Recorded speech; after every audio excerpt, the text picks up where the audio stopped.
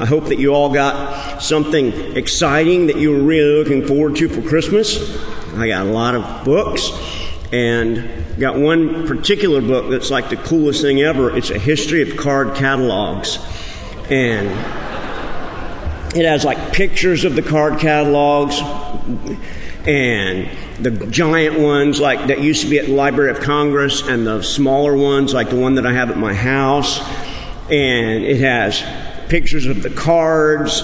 And it's sad to think that somebody went to all that work to put all these books on cards and nobody uses them anymore. So I decided to put my sermon on a card, just, make use of the cards.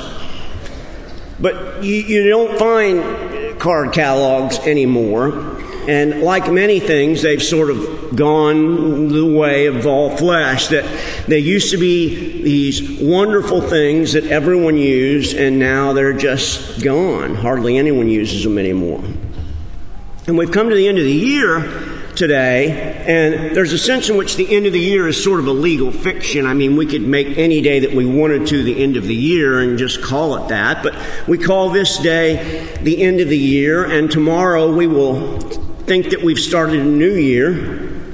And some people will make New Year's resolutions and keep them for a day or two, and some people will keep them for a little bit longer, and some people will think that they're going to turn over a new leaf, and some people will look back and say, I wonder what I could have done differently last year that would have affected my life in a great way.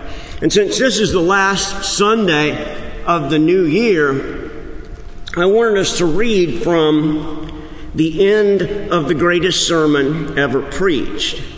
It's that sermon, from the Gospel of Matthew that Jesus preaches when he gathers a group of people up on the mountain and he preaches to them, and he ends it, like all good sermons, with a story. And it's the story that I want us to think about today, because all of us are storytelling and story-hearing creatures.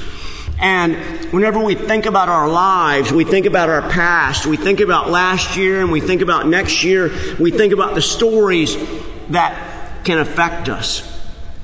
And this story that Jesus tells, one of many, many that he tells, is a significant and important one. So let's pray before we read the text.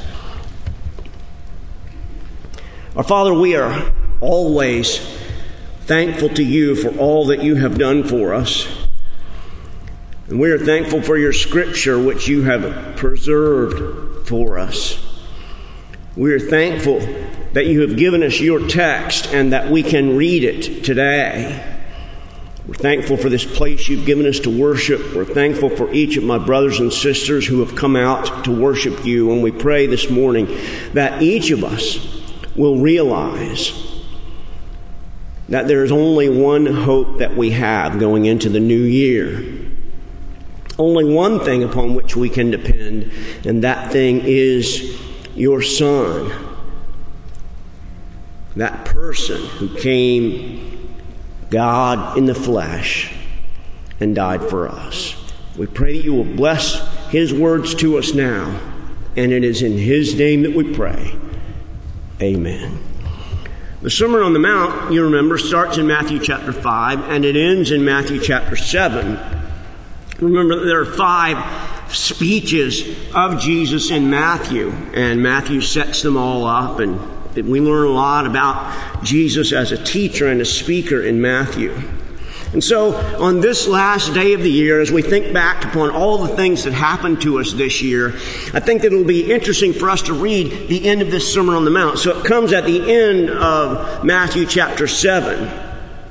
And Jesus is drawing together all these threads of the sermon that he has preached. And finally he draws it together with one final story.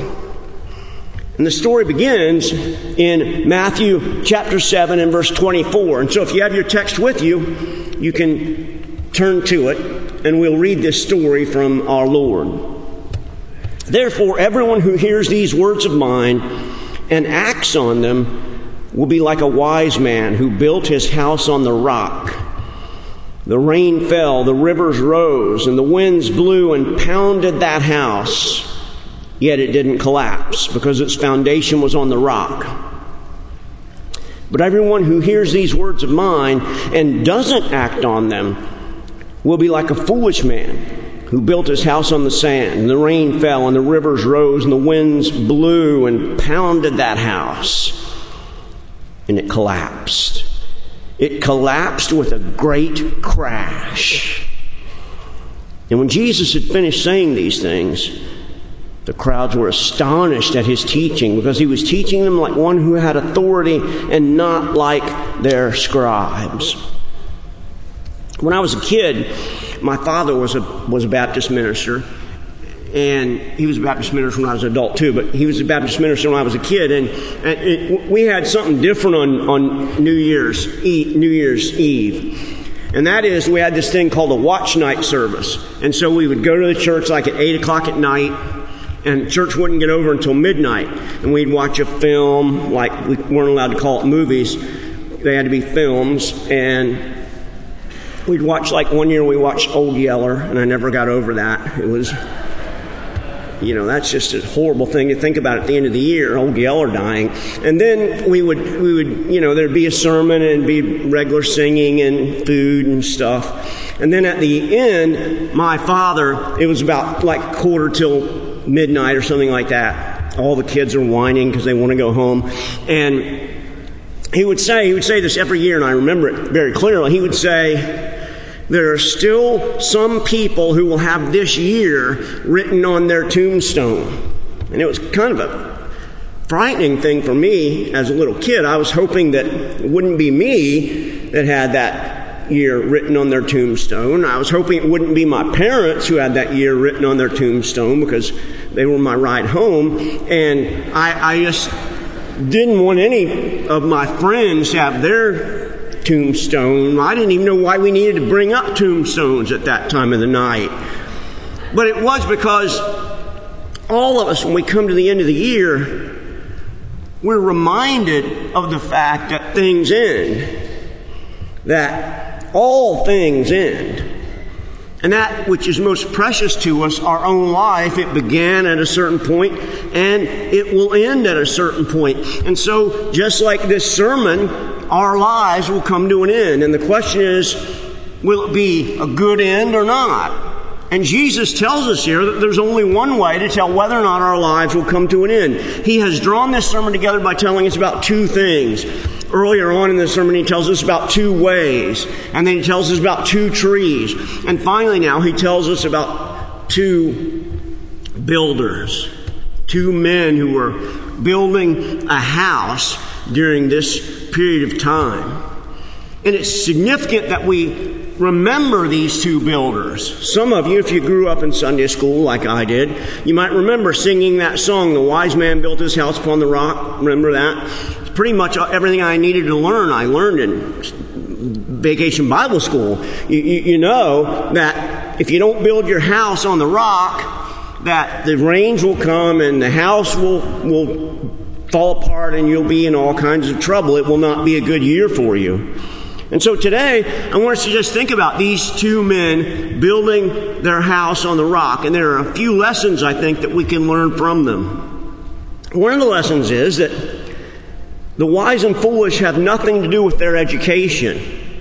Jesus doesn't say there was this really well-educated man, and he had learned in school, he had learned about how to build things on a rock, and he doesn't say that. It's not a well-educated man and a less educated person.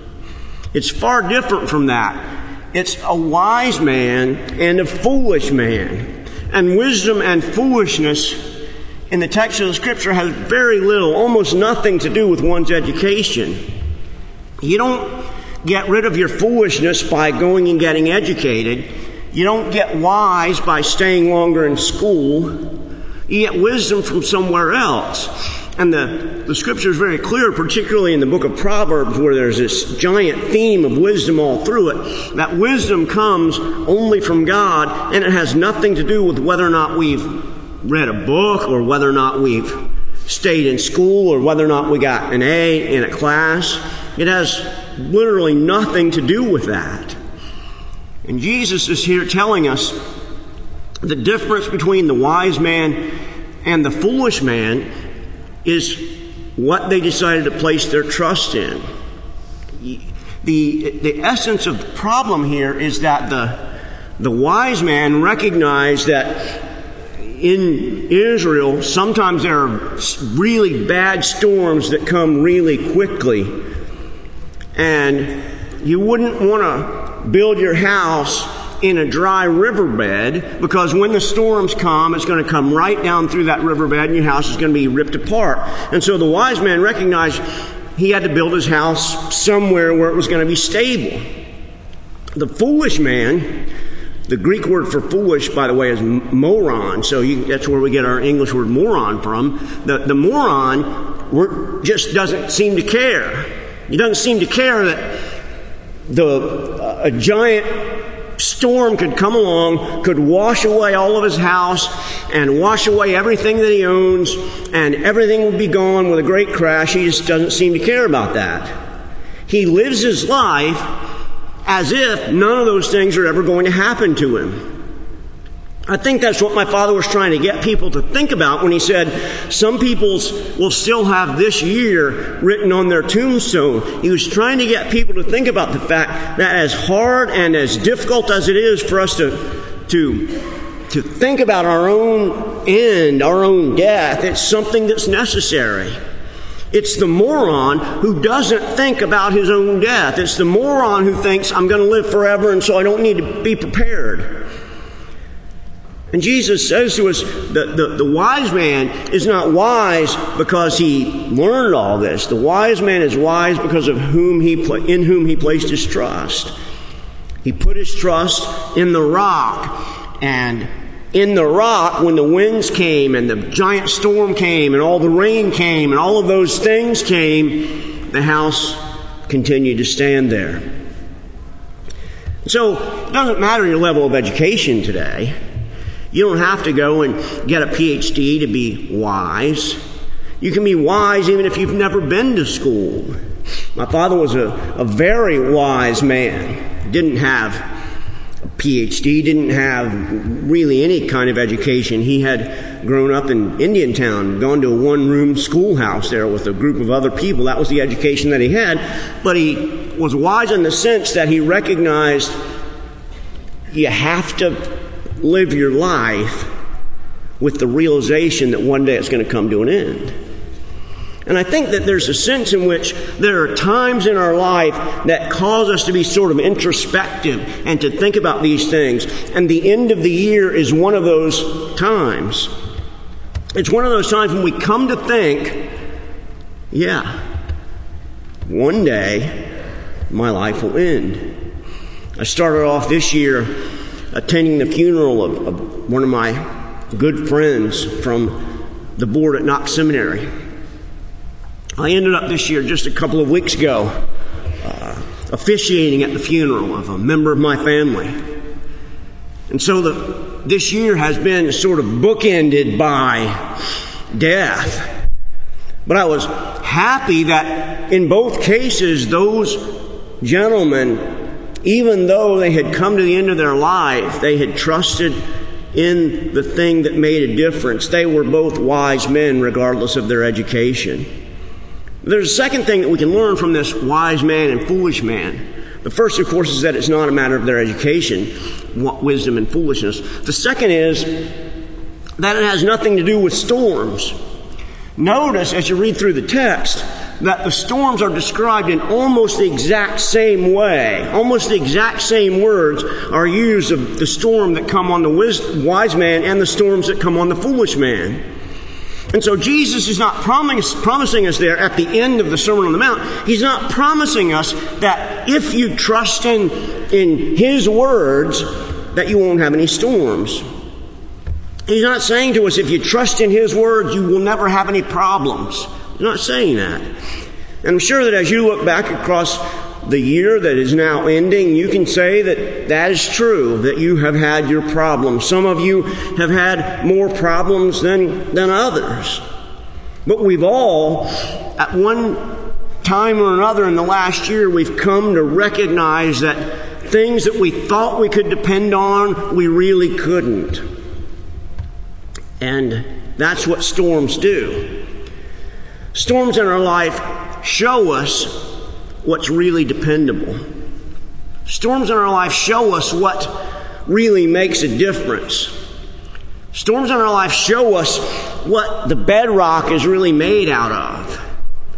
And a lot of times we depend on people and then they let us down. Or we depend upon certain relationships and then they let us down. But Jesus is saying to us here something incredibly important. He's saying to us the difference between the wise man and the foolish man, the difference between having your house destroyed by storms and having your house stand up to the storm is whether or not you obey His word. That's an incredible thing for a person to say in Second Temple Judaism. Think about the fact that one of the bedrocks of Second Temple Judaism is that there's only one God. That all Jewish people grew up reciting the Shema. Hear, O Israel, the Lord your God is one. And yet, Jesus stands there in the Sermon on the Mount and He doesn't say, your eternal future depends on whether or not you obey the words of my Father. He doesn't say your eternal future depends upon whether or not you obey the words that are written in the Hebrew Bible. He says your eternal future depends upon whether or not you listen to the words that I've said to you. That's a politically dangerous thing to say. Because in essence, He is saying, I'm God. And what you do with me is what will make a huge difference in everything that you do. And if He were here today, He'd say the same thing to us.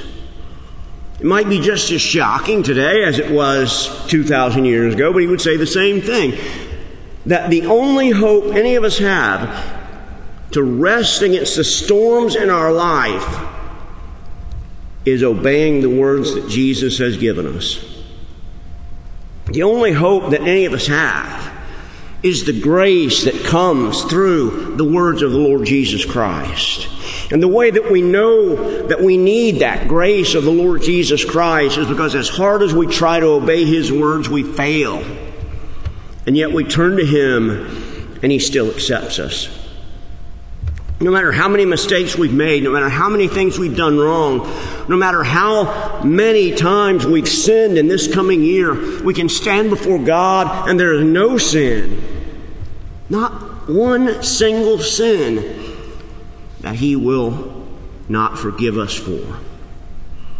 And I stand before you today on this last Sunday of the year, and I want you to think carefully in your own mind about your own house, not the place that you'll go back to with all that different stuff in it, but your own soul.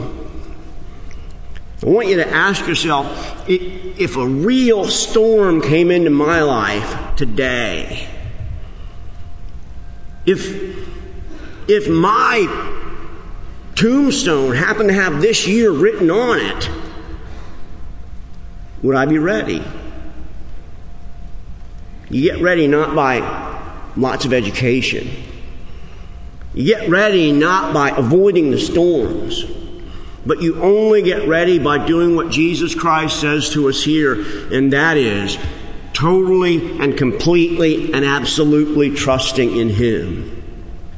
This idea of the rock, because here the house is built on the rock. This idea of the rock is a metaphor in Matthew, and it occurs time and time and time again. And finally in Matthew 16, when Peter asks Jesus whether or not He's the Messiah, Jesus says, yes, I am the Messiah. And then He says, I will build my church on this rock, and the gates of hell will not prevail against it. And He promises us today that whatever kind of storms that we may face in our lives, no matter what kind of problems that we may have, if we trust in the Lord Jesus Christ, our house will stand at the end of the day. Even if our tombstone does have this year written on it, it's okay. because we trust in the rock upon which nothing ever gets blown away. D.L. Moody was a famous evangelist in the last century. He spoke to more people than any other person of his lifetime. In fact, whenever he would go and have evangelistic crusades, they would have to give out tickets because the building wouldn't hold all of the people that wanted to come in. And on one day, he was in East London having a crusade, and he had different kinds of special nights for different kinds of people to come. And on this one special night, he said, I want all the atheists and all the agnostics in London, I want you all to come and hear what I have to say about Jesus. Charles Bradlaugh was a champion of atheism in London at the time.